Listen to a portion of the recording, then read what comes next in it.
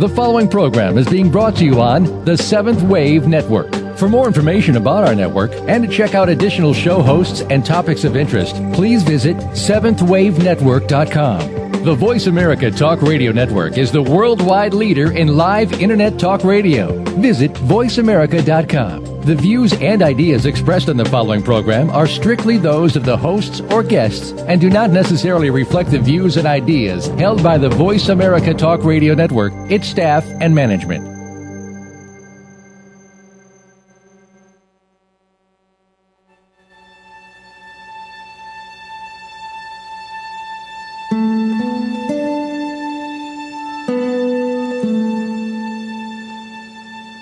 Good afternoon, and welcome to Authentic Living with Andrea Matthews.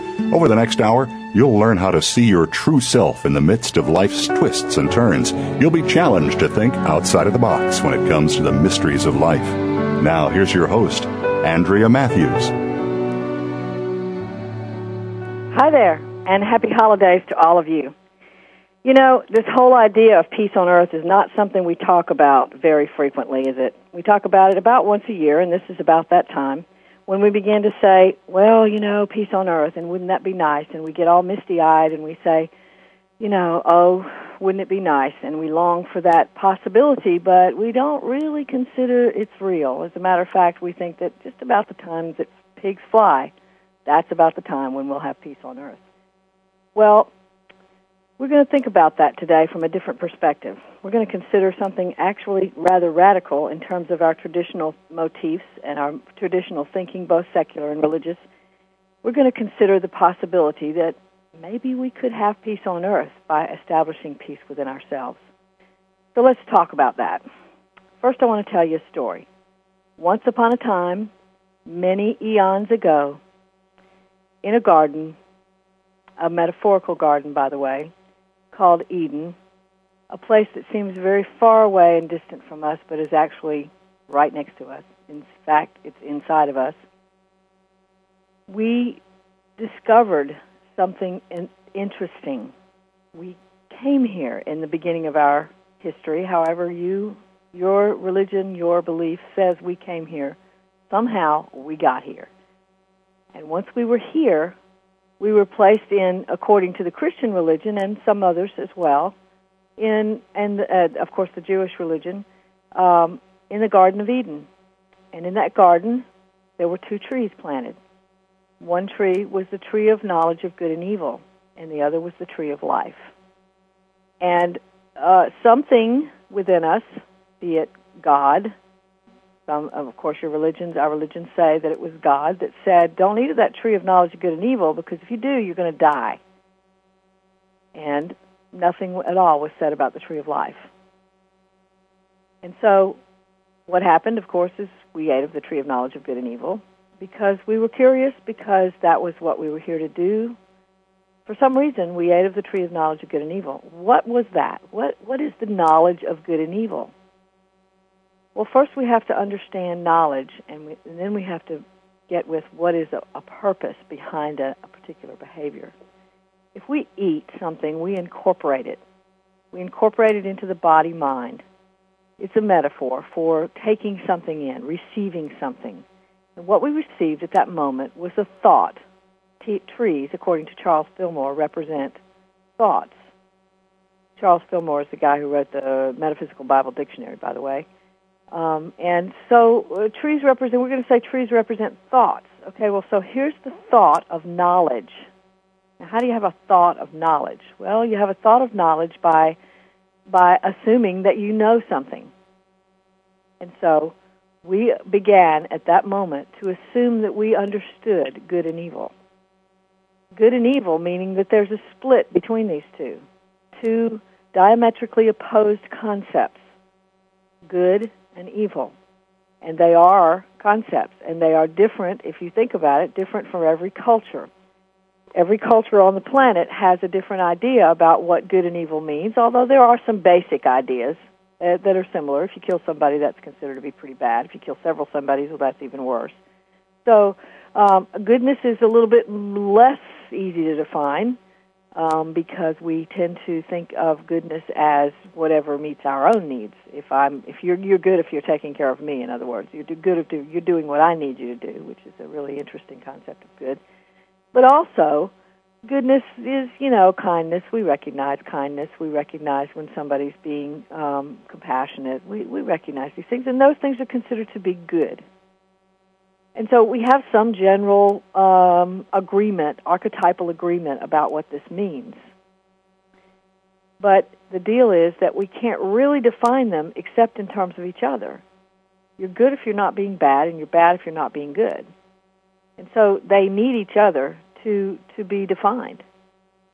Okay, so, all right, so what happened there, going back to our story, in the Garden of Eden, which is a place inside of each of us, is that we assumed a knowledge. We incorporated a knowledge of a split. The split was between two very different concepts. And on the one side of of those concepts was considered to be the divine. The divine lived in the goodness category. And in the evil category, well, that was everything that wasn't divine. And in some religions, there's even a Satan, a devil, a Beelzebub, all kinds of different names for this entity, supposed entity that's supposed to represent all of evil. So now we have these personifications that represent this split. On the one hand, the personification of God, who is all good. On the other, personification of Satan, or something of like nature, that represents all bad. And so now we have identified variant parts of ourselves and projected them out onto a supreme being that is good and a supreme being that is evil. And now we have split ourselves even further. So assuming the knowledge of good and evil is assuming a split psychology. We split ourselves into a duality state. In the duality state, there are two different ways, two different things, two very opposite poles, two different ways of being, behaving, acting, thinking, etc. And so in the middle, there's a deep chasm. There's an empty place, because we don't go to the middle. We go to either or. We go to good or evil. When we do something, we can categorize it as either good or bad. And bad, we think of evil as exceptionally bad, but I'm going to use the term synonymously because they may be by degree different, but otherwise they're very much the same. So now we've assumed a duality. We've assumed a state of duality. On top of that, what we've done is we have assumed that because we did eat of the tree of knowledge when we were supposedly told not to, that means that we must be on the evil side. And God, the divine, the good entity, supernatural entity, is on the other side. Now the split is complete. Now God's out there, separate from us, and we're down here, and we're bad, and we're struggling to get back to God, but we don't have a clue how to do that. Okay, so this is the story. Now, in our traditional religion, in Christianity and in Judaism, and in some other religions as well, the idea is that we had something called an original sin. When we ate of that tree of knowledge, we disobeyed God, and therefore we sinned against God. I see that differently. I see that when we incorporated the knowledge of good and evil, what we did was we assumed the earth's mission. We came here to accomplish a mission, and the mission was to discover what it would be like to imagine ourselves separate from the divine. And we've been on that mission ever since. And we've made all kinds of decisions out of it, and we've made all kinds of agreements with each other out of it. We've made all kinds of negotiations with the whole concept of life and death out of it. And so we live in this, what I would call a trance state of duality. In this trance state of duality, we are, our brains, our minds cannot consider any other possibility except that we are separate from God, the divine, whatever you want to call that.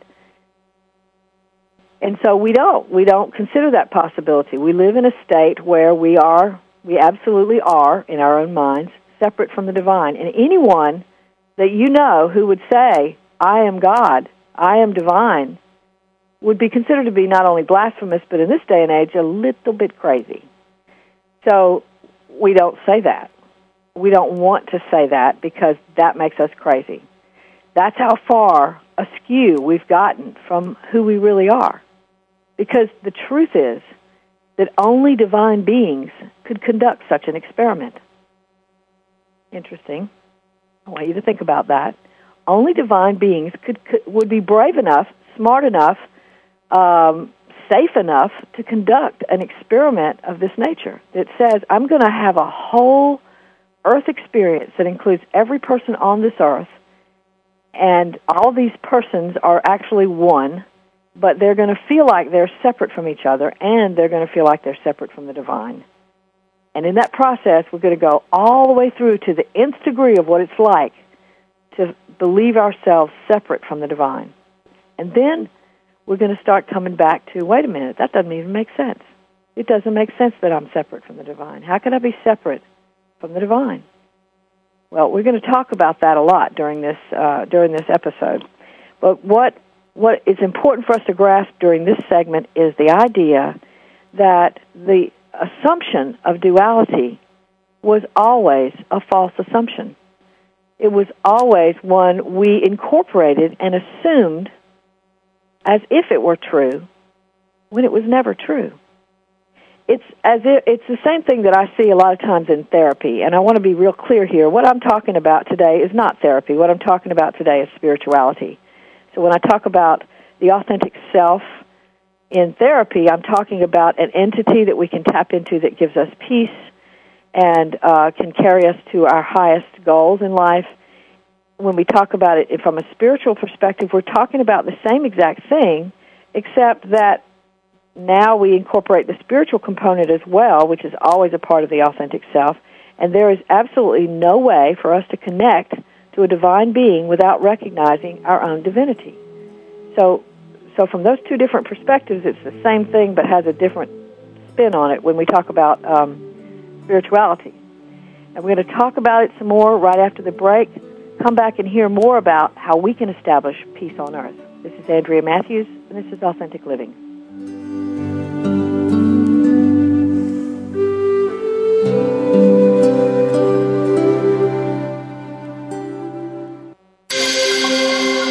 Awakened media for a transforming world. Seventh Wave Network. I begin each day with an intention to be open to guidance, to expect guidance, to trust and appreciate when guidance comes. With these intentions, each day is easier to navigate. Hi, I'm Sonia Choquette. When I decided to trust my guidance and further my education, I chose the American Institute of Holistic Theology, AIHT, with a soulful pathway to deep learning.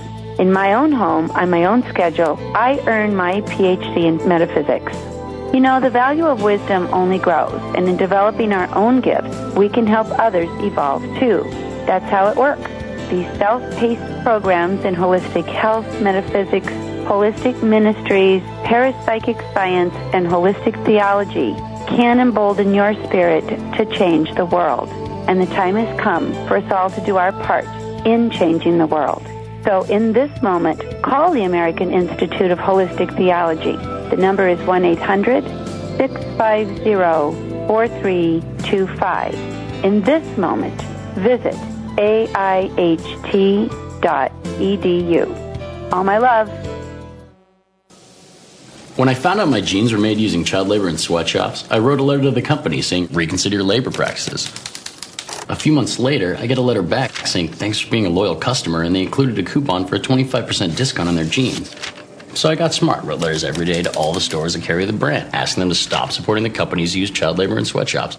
And I just kept getting letters back, thanking me for my concerns, and more coupons for more discounts on more jeans. So I'm telling my friend about it, and she flips out, saying that between all the letters and coupons, some paper company cut down a small forest, driving off 2 indigenous tribes, hundreds of endangered animals, killing thousands of plant species, some of which may contain vaccines for HIV, cancer, and syphilis. Meanwhile, the guys cutting down the trees are 13-year-old kids who will work night and day for months just to save up enough money to buy a pair of jeans made by child labor in sweatshops. Saving the world isn't easy, but saving a life is. Just 1 pint of blood can save up to 3 lives. Visit bloodsaves.com to learn more. This public service announcement was brought to you by the Ad Council. Listening on a higher dimension. Seventh Wave Network.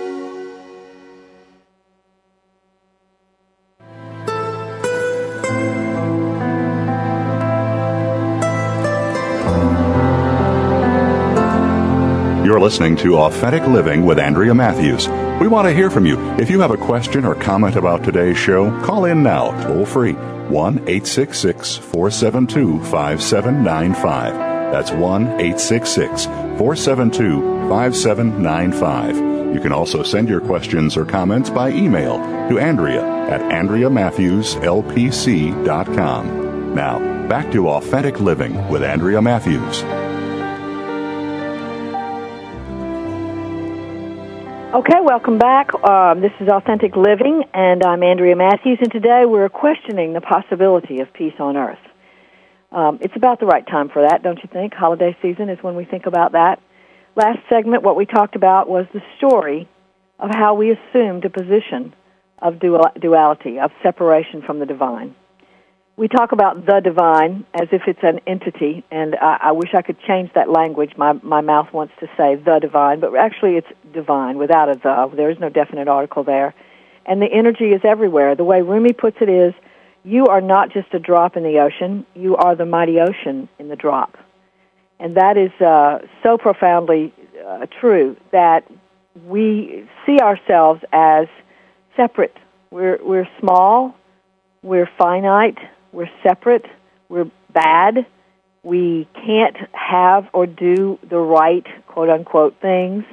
We are incapable, we're limited, we are basically just small little pieces of dust down here. We live a short term, we die, and that's the end of that. And that was the book of Ecclesiastes, slam the door. That's the downside of the biblical text, Ecclesiastes, and to look at that book, you would see a very depressed man or woman, whoever wrote it. And you know, when you look at it from that perspective, it really comes off as ringing true that we are alone here, that things are pretty random, that things happen by coincidence. Synchronicity isn't synchronicity at all. It's rather just a coincidence.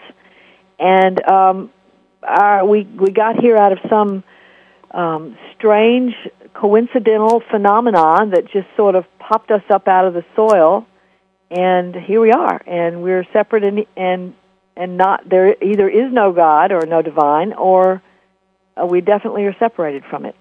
So that's a pretty gloomy existence. Now, how do we expect to create peace out of that? Well, we just won't. We won't. We won't believe in the possibility. We won't endeavor to create it because we don't believe it's possible. Okay, so given that, let's consider the alternative. And here's the alternative. Again, here's what Rumi said. You are not just a drop in the ocean. You are the mighty ocean in the drop.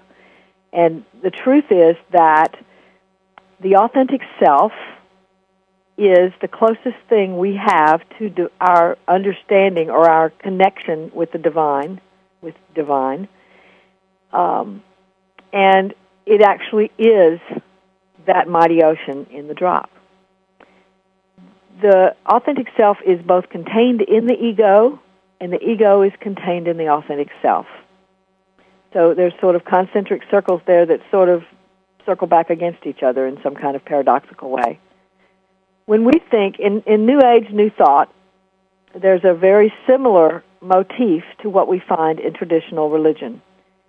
The motif is, my ego is bad. It's stupid and limited and finite and all those things I mentioned a little while ago, and it's bad. It doesn't know how to do anything right, and it's afraid all the time, and it holds me back. Okay, so that's the idea of ego in the New Thought, New Age movement. The typical idea. I don't want to say everyone has that thought, but the way I'm looking at it is a little bit different, and that is that the ego is a substructure of the authentic self. It's a way of sort of liaisoning with planet Earth. Liaisoning, is that a coined word? It's a way of connecting with planet Earth and learning to speak planet Earth language while we live in the divine nature.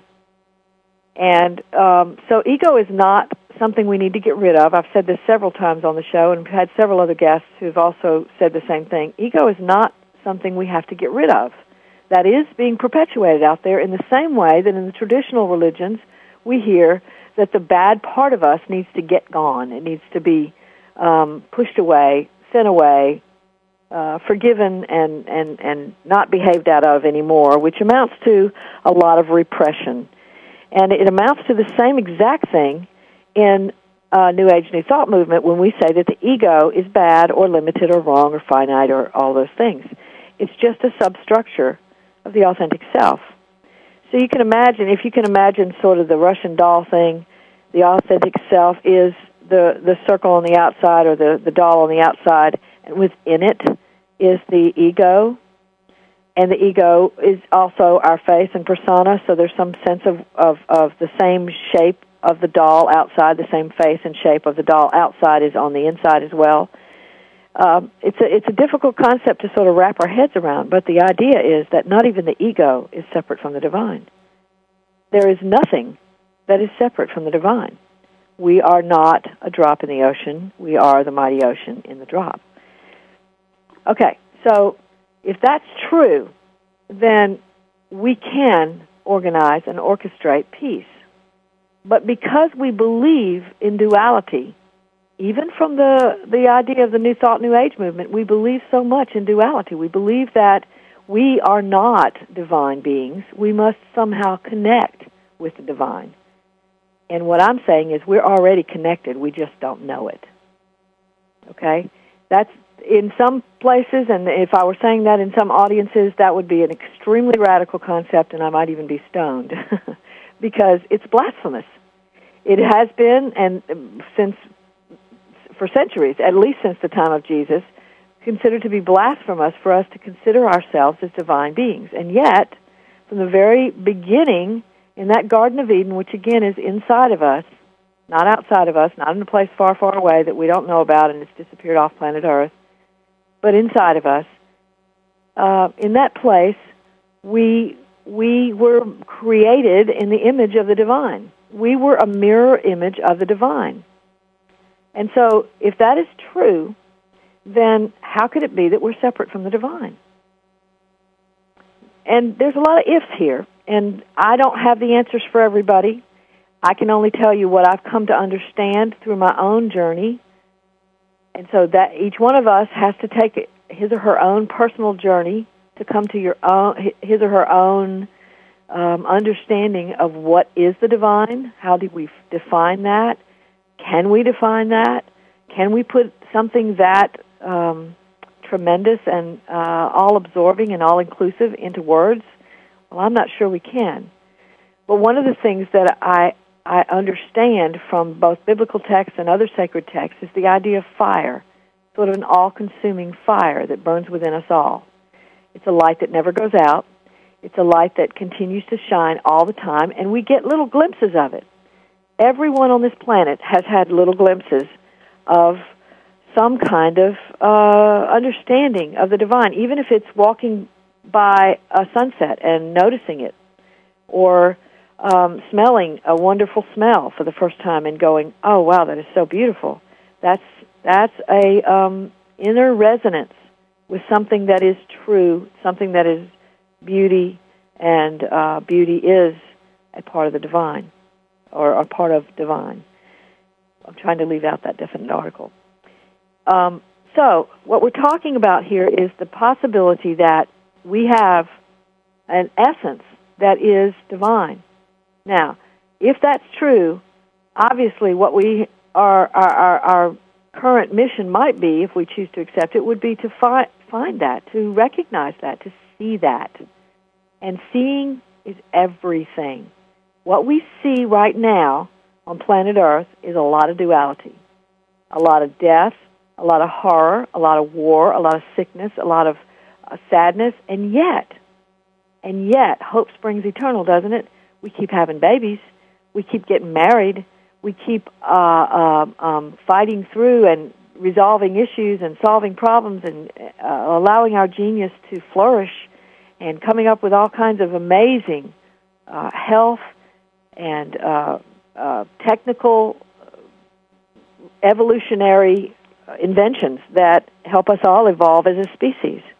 So we are still in a thriving state in spite of the fact that we have also created death, illness, war, and all kinds of other things that are pretty difficult for us to understand, all kinds of betrayals. And in fact, all of those things, as I view them, are self-betrayals. They are betrayals of the idea that we are divine. They are betrayals of who we really are.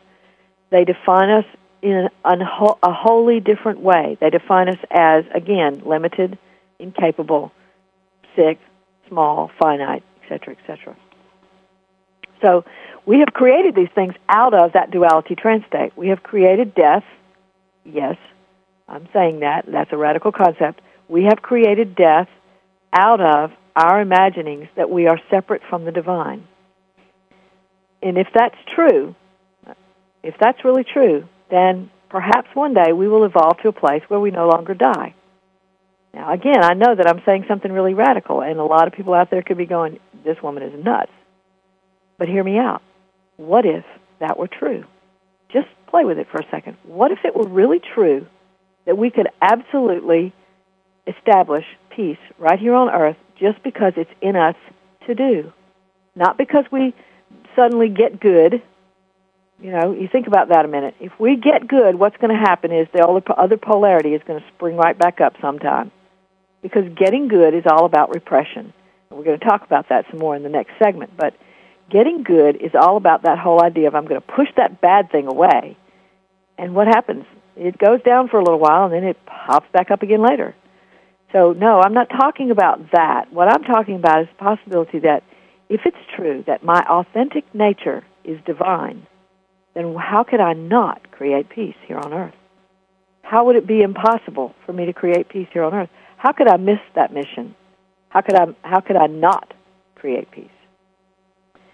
So, all right, so what would that mean? Would that mean there's no more evil on the earth? Well, yes, it would also mean there's no more good on the earth, because the whole idea of good and evil is an assumption. It is an incorporated idea that says, let's play this out. Let's play this drama all the way out to its bitter conclusion that says, okay, we're split off from the divine, and there's just no hope for us. We're headed for doom and gloom. It's interesting. Now we talk a lot about 2012, and some of the people that believe in New Thought, New Age believe that that's going to be a time of evolution for us mentally, spiritually, and emotionally, that we're going to take on new awarenesses of who we are, whereas the secular world has taken it on as being the end of time, the doom that we've all been waiting for forever, and therefore we have a movie coming out that's already out 2012, that is telling us all about Armageddon and the doom that's been prepared for us since the get-go. And so we turn things, we twist things, because we believe that we are separate from the divine. Well, we're going to talk a little bit more about the separation, and then talk a little bit more about the hope of peace right after this break. This is Andrea Matthews, and this is Authentic Living. Back in just a moment.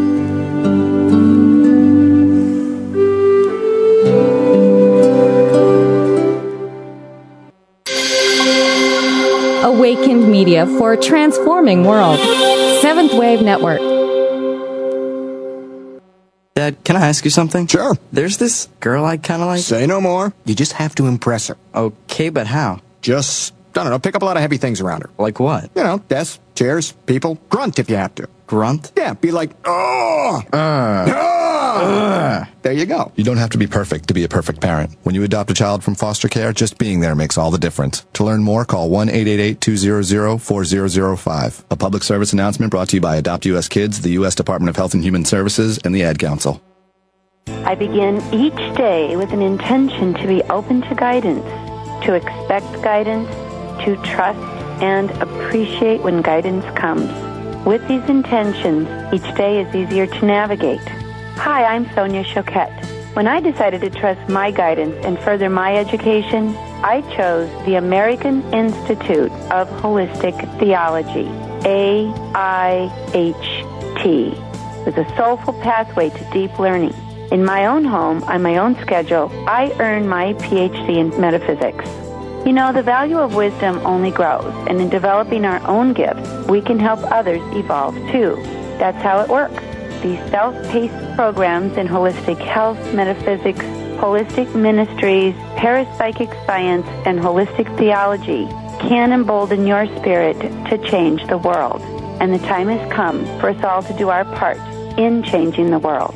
So in this moment, call the American Institute of Holistic Theology. The number is 1-800-650-4325. In this moment, visit aiht.edu. All my love. What can you tell me about Skills USA? Skills USA teaches you employability skills. So you know how to deal with people, you have teamwork, your resume is going to look awesome. Well, it's important to know your technical skills, but not only that, to have soft skills, the skills of learning how to communicate with people. Skills USA, champions at work. On the web at skillsusa.org.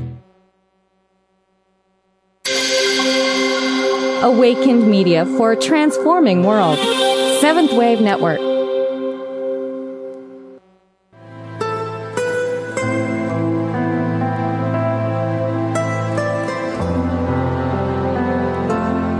You're listening to Authentic Living with Andrea Matthews. We want to hear from you. If you have a question or comment about today's show, call in now, toll free, 1-866-472-5795. That's 1-866-472-5795. You can also send your questions or comments by email to Andrea at AndreaMatthewsLPC.com. Now, back to Authentic Living with Andrea Matthews. Welcome back to Authentic Living, brought to you by the American Institute of Holistic Theology. And, I want to tell you just something about that school. This is an interfaith college that offers all kinds of exciting, interesting courses. You should look it up. You can hear my radio show on that site, www.aiht.edu. But what I want you to understand is that this is a school that offers to help you fulfill your dreams, to help other people, and help yourself to make your life what you want it to be. And so I would really encourage you to check it out. Okay, so we've been talking about the possibility of peace on earth, and is it possible, is it feasible for us to even consider it, even once a year? Why bother, right? So what we've discovered so far is that we've been telling ourselves a fairy tale that we started when we first got here that says we assume a position of separation from divine. We assume that we are separate and that we cannot be connected, really totally connected until we die and go to heaven, or until something else happens beyond this life.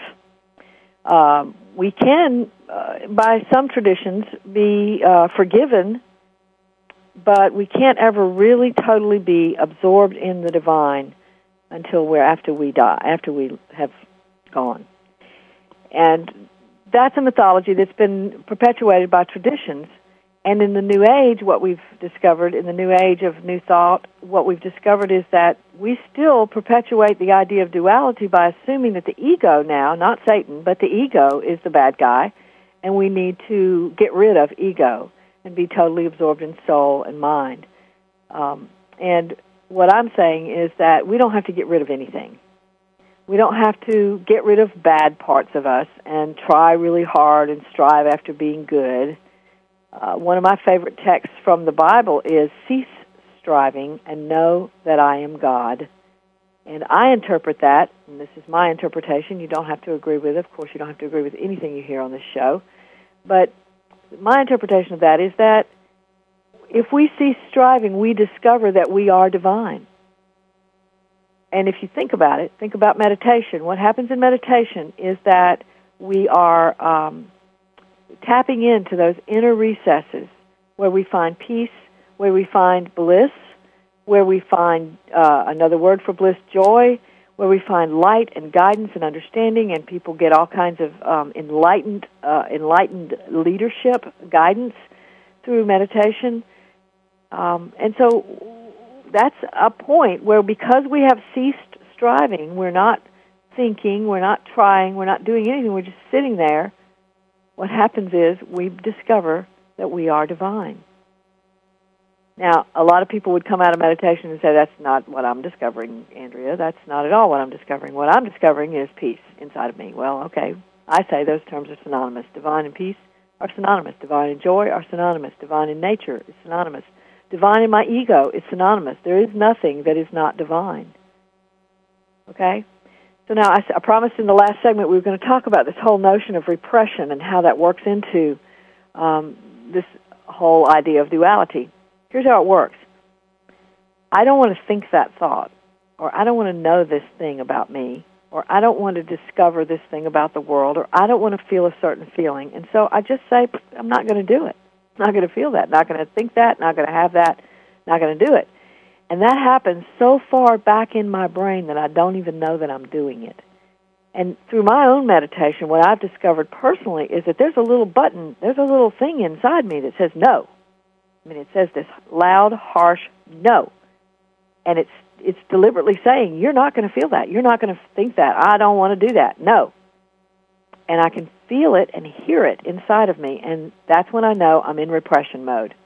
And so I say, okay, I hear you saying no in there, and so I want to discover what is you're saying no about. And so I just sit with it, and eventually I get what it is that I'm trying to repress. Sometimes it's painful, sometimes it's some noodle of information about myself that I didn't really want to know, my ego really didn't want to know, but there it is in all its glory. And what I have begun to discover through this process of really just sitting with whatever is trying to be repressed is that the thing that I want to repress, not so bad after all. It's really just a part of me that's been trying to cope with my notion that I'm separate from divine. And that's really all it is. I'm trying to cope with it. I'm trying to handle the idea that I'm separate, I'm alone, I'm stuck here, there's nothing I can do about it, just do the best I can and get on out of here. It's a pretty bleak perspective, but that is, at bottom, what duality is all about. So when I'm repressing something, if I can sort of sit with it and just let it appear in front of me so that I can see it, then what happens is, A, I'm no longer repressing it, so I feel a lot less tense, because repression is a form of anxiety. It actually, I won't say it's a form of anxiety, it's a creation of anxiety, so that we live in this very tense state. It's interesting to me that we talk so much today about how we live in a high anxiety technical world where we spin off of our technical stuff with a lot of anxiety. I think our anxiety started way before that, and we created something external to us out of it. Now, I am not saying that technical information and the Internet and all that is bad, because I don't believe it is. I think it's one of the glories of our existence here on this planet. But what I am saying is that this state of anxiety has been perpetuated for centuries. And it is based upon the idea that if I try hard enough, I will get rid of all of my badness, and I will become a good person, and then I will be a spiritual person, and then I can have all the things that I want. Next week we're going to be talking to an interesting author, Dr. Shelley Kerr, and the name of her book is Having the Life You Deserve. And the idea is that we deserve a good life. And that's a concept that most of us really don't really entertain much, that we deserve a good life. Most of us can think of billions of things that we've done wrong, or attitudes that we've had that were not great, or quote-unquote sins that we've committed, or ways that we have lived that are not from the highest part of us. And we don't think we deserve much except some bad karma. And as a matter of fact, the notion of karma itself has been dualized, if you will. it has been turned into a concept that says, okay, you did it bad in this life, you're going to get your punishment in the next one, so just hang on. And my idea of karma is not that at all, and I'm not alone in this idea. There are several others who agree with me, or I agree with them. But the idea is that karma is just sort of the evolution of our understanding of who we are as divine beings. In other words, if I'm living in this life in a certain way, whether that's, okay, let's say I'm blind to something, I'm not very social, I'm a pretty cold, hard person, I'm making this up as I go, so I experience that fully. I experience what it's like to really be cold and hard and to miss out on what it's having a warm and fulfilling connection to other people. I miss that completely. So when I transition in from this life into the life that is beyond this life, I look back on this life and I go, oh, hey, look at that. That was an interesting experience. That was an experience that said, don't be with people, you can't connect with people, be afraid, don't trust, all that.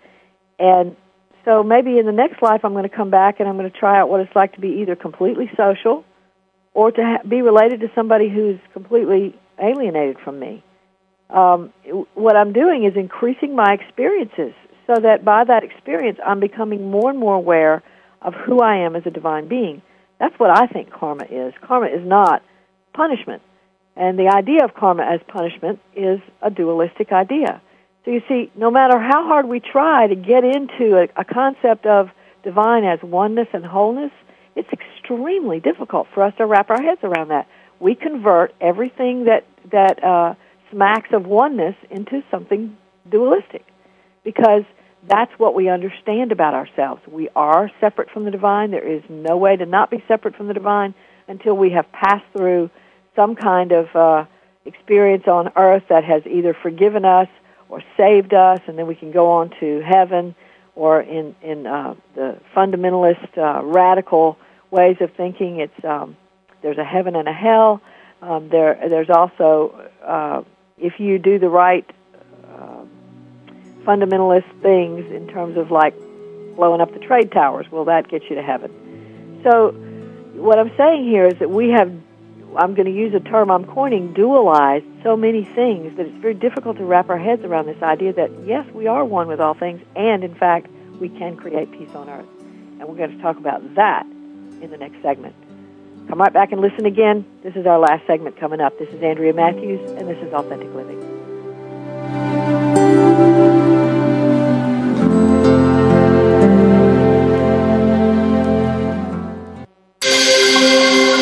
Awakened Media for a transforming world. Seventh Wave Network. Over there's the water. Whoosh, whoosh. And look at all this stuff I'm standing on. It's called sand, and it's everywhere. This woman may sound silly to you and me. It's made up of little tiny pieces of rocks. Teeny little pieces of rocks. But to her 2-year-old son exploring the world around him, she makes perfect sense. How does it feel when you touch the sand? Is it warm? Uh-huh. It's hard to hold in your hand, isn't it? Mm-hmm. Learning starts long before school does, and children are naturally curious. They want to learn, so follow their lead. Take simple, everyday moments, like sorting laundry or playing on the beach, and turn them into learning moments. Is this water? No. Very good. This is sand. Oh, no, it's not food. It's sand. We don't eat sand. Turn everyday moments into learning moments. Find out how at bornlearning.org. Brought to you by United Way and the Ad Council. I begin each day with an intention to be open to guidance, to expect guidance, to trust and appreciate when guidance comes. With these intentions, each day is easier to navigate. Hi, I'm Sonia Choquette. When I decided to trust my guidance and further my education, I chose the American Institute of Holistic Theology, AIHT, with a soulful pathway to deep learning. In my own home, on my own schedule, I earned my PhD in metaphysics. You know, the value of wisdom only grows, and in developing our own gifts, we can help others evolve too. That's how it works. These self-paced programs in holistic health, metaphysics, holistic ministries, parapsychic science, and holistic theology can embolden your spirit to change the world. And the time has come for us all to do our part in changing the world. So in this moment, call the American Institute of Holistic Theology. The number is 1-800-650-4325. In this moment, visit aiht.edu. All my love. America is facing a skilled workforce shortage. Skills USA can help. What is Skills USA? Skills USA is life-changing. Skills USA is awesome. Skills USA is one of the biggest opportunities life can give you. Skills USA is amazing. Skills USA is motivating. Skills USA specifically prepares you for the workforce. Skills USA empowers students to connect with a network of people, starting with their classmates, to their advisors, to other people in their states. Skills USA allows students to connect with business and industry, to manage their education, and to really get a feel of the real world. I'm doing something now that's going to be applicable in the real world, and those skills are going to be useful today in school and in 5 years when I'm working and for the rest of my life. Skills USA, champions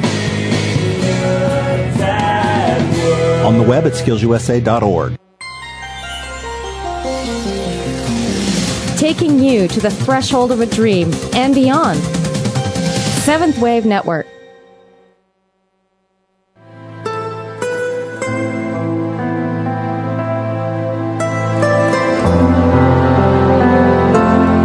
You're listening to Authentic Living with Andrea Matthews. We want to hear from you. If you have a question or comment about today's show, call in now, toll free, 1-866-472-5795. That's 1-866-472-5795. You can also send your questions or comments by email to Andrea at AndreaMatthewsLPC.com. Now, back to Authentic Living with Andrea Matthews.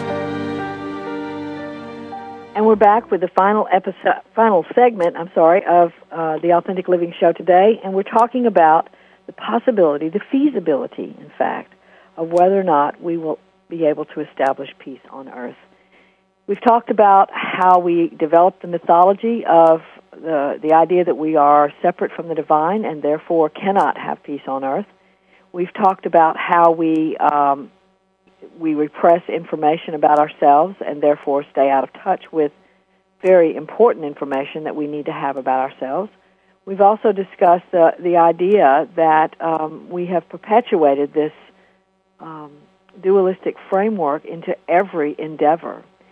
We live out of money instead of living out of divine energy. We live out of a sense of isolation or connection with other people instead of recognizing that we already are connected with other people. You see, those are some of the ideas. So, okay, we're going to use this last segment to talk a little bit about how do we establish peace on earth. Well, the way to establish peace on earth is to find it within ourselves.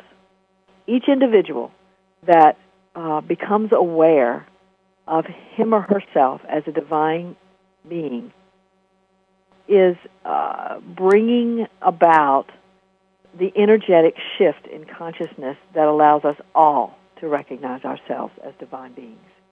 So we do our part on planet Earth by going within and finding the authentic divine being that we are and living from that divine energy.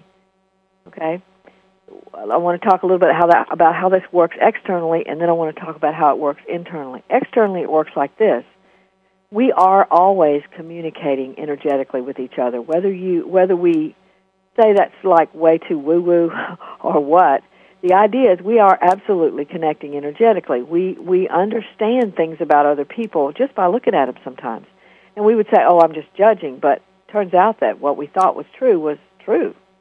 That's our intuition. It is awareness of the other person. And the reason that works so well is because we are already connected to those other people.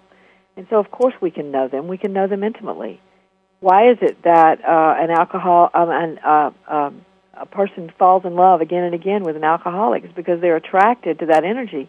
And they will always invariably say, I didn't know they were an alcoholic when I first met him, but I fell in love with him when I first met him. Well, guess what? You keep falling in love with the same type of person. What's going on there?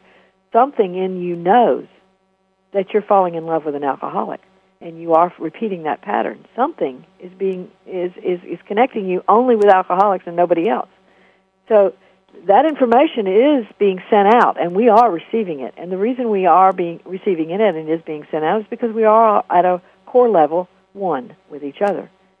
And we can live that out in really dysfunctional ways, like being attracted to a repetitive pattern that's not working for us, or we can live that out energetically in terms of divinity.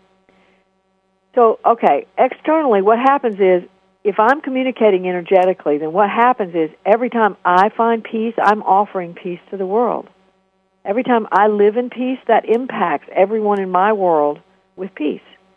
Every time I tap into that deep peace inside of me, and those of you who practice meditation know what I'm talking about. You've been there. At least once you've been there, where you get to this place where it's just so peaceful, it's like you can hear the hum of the universe. And in that place, we recognize who we are. That is your connection to you, your essence, and your essence being divine. So that when you connect to that hum of the universe, you are connecting to something real. The problem is we don't believe ourselves, so we want to call it something different. I mean, who gets to talk about being divine? I mean, you're going to throw me in jail or padded cell, something. So we don't want to talk about that. So we just say, oh well, I blissed out, or I had peace, or I really connected to something really universal today, or whatever. But so we talk about it in those terms because we don't want to say, I connected to my essence, which is my divine nature. We don't want to say that, so we don't. But that's what was happened. That's from the perspective of Andrea Matthews and several other people as well, that we've connected to who we are. And so the more we do that, the more we offer it to the world. Okay, how does one connect to that essence? Meditation is definitely one of the ways. Being present in the moment is another way. Paying attention to what's going on right here, right now, in the moment, in your awareness. Right now, I'm looking out in my backyard through the windows and looking at some beautiful trees that have lost their leaves, and the sun is shining on them, and I'm really paying attention to the movement of the trees in the wind, and it's almost like an oceanic movement. So that's a really blissful scene I'm looking out on, and I can take that in and really tune into it, or I can just sort of absently notice it. And that's what we do most of the time, is we absently go through our lives. We don't pay attention to what's going on around us. We don't pay attention to how it feels to be in that place. And I will tell you my own personal experience is that every time I tap into the present, everything in me relaxes. I just get into another frame where I'm just not stressed out. I'm down here on earth, and I'm being right here in this moment, and I'm looking around, and I'm feeling the moment, and I'm experiencing my life in this moment right now. That's it. That's experiencing my divine essence. And it puts me in touch with that central core place of me that's peaceful. That is my divine essence. So, yes, I can do it through meditation. I can do it through being present in the moment. I can do it through really looking at what kinds of things that I'm doing from the ego that want to keep me in a dualistic frame of reference. I can really tune into that and go, look at that. Isn't that interesting how I'm tricking myself there? Isn't that interesting how I'm assuming that I can't have what I want? Isn't that interesting how I'm taking on this assumption as if it's real? I can look at that from the observer mode, and that puts me automatically in touch with that divine essence. So you see, those are three methods we can use to sort of get back in touch, or get in touch with, well, I would say get back in touch with who we really are.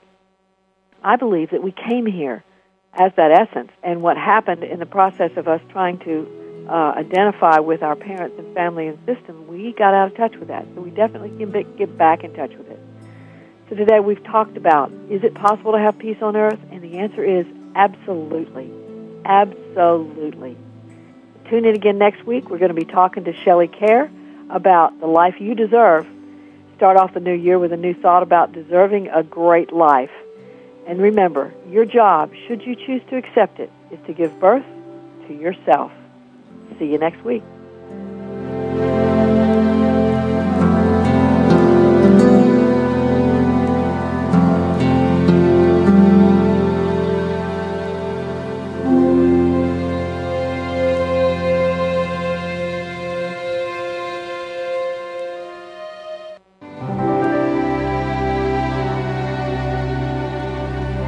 Thanks again for listening to Authentic Living with Andrea Matthews. Join us again next Wednesday afternoon at 1 p.m. Pacific, 4 p.m. Eastern Time, here on the Seventh Wave Network. We'll talk again next week.